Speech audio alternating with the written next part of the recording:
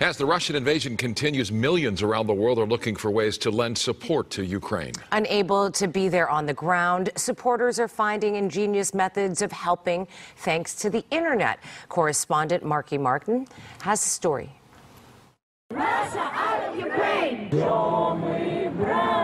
The power of the internet on full display around the world. People getting creative during the crisis to help those in need. Just trying to find a way to help out a tiny way with the Ukraine situation. So I rented a room on Airbnb and then let them know I wasn't coming to use the room just to try and get some cash in their hands. This gesture, not so tiny. Thousands renting Airbnbs in Ukraine with no intention of showing up in order to get money directly to families who need it. Airbnb's CEO sharing this weekend that in 48 hours, more than 61,000 bookings had been made, almost $2 million straight to hosts. The rental company not profiting, waiving all of its fees. E-commerce giant Etsy canceling all balances owed to them by Ukrainian sellers. Global buyers ordering goods and crafts, not wanting the deliveries. Type in Ukraine on the site, 95,000 results. I've been an Amazon seller for more than 10 years. I've never seen anything like this.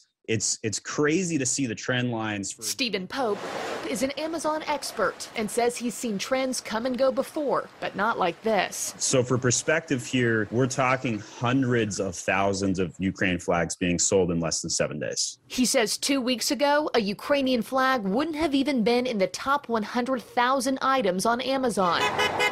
Now, they're everywhere, from Denver to Los Angeles, where rally goers were draped in them. I've seen fidget spinners, I've seen chess sets when Queen's Gambit came out, but I've never seen a geopolitical event cause like an entire community of people, an entire society of people, quite frankly, just all rush on Amazon and buy some flags.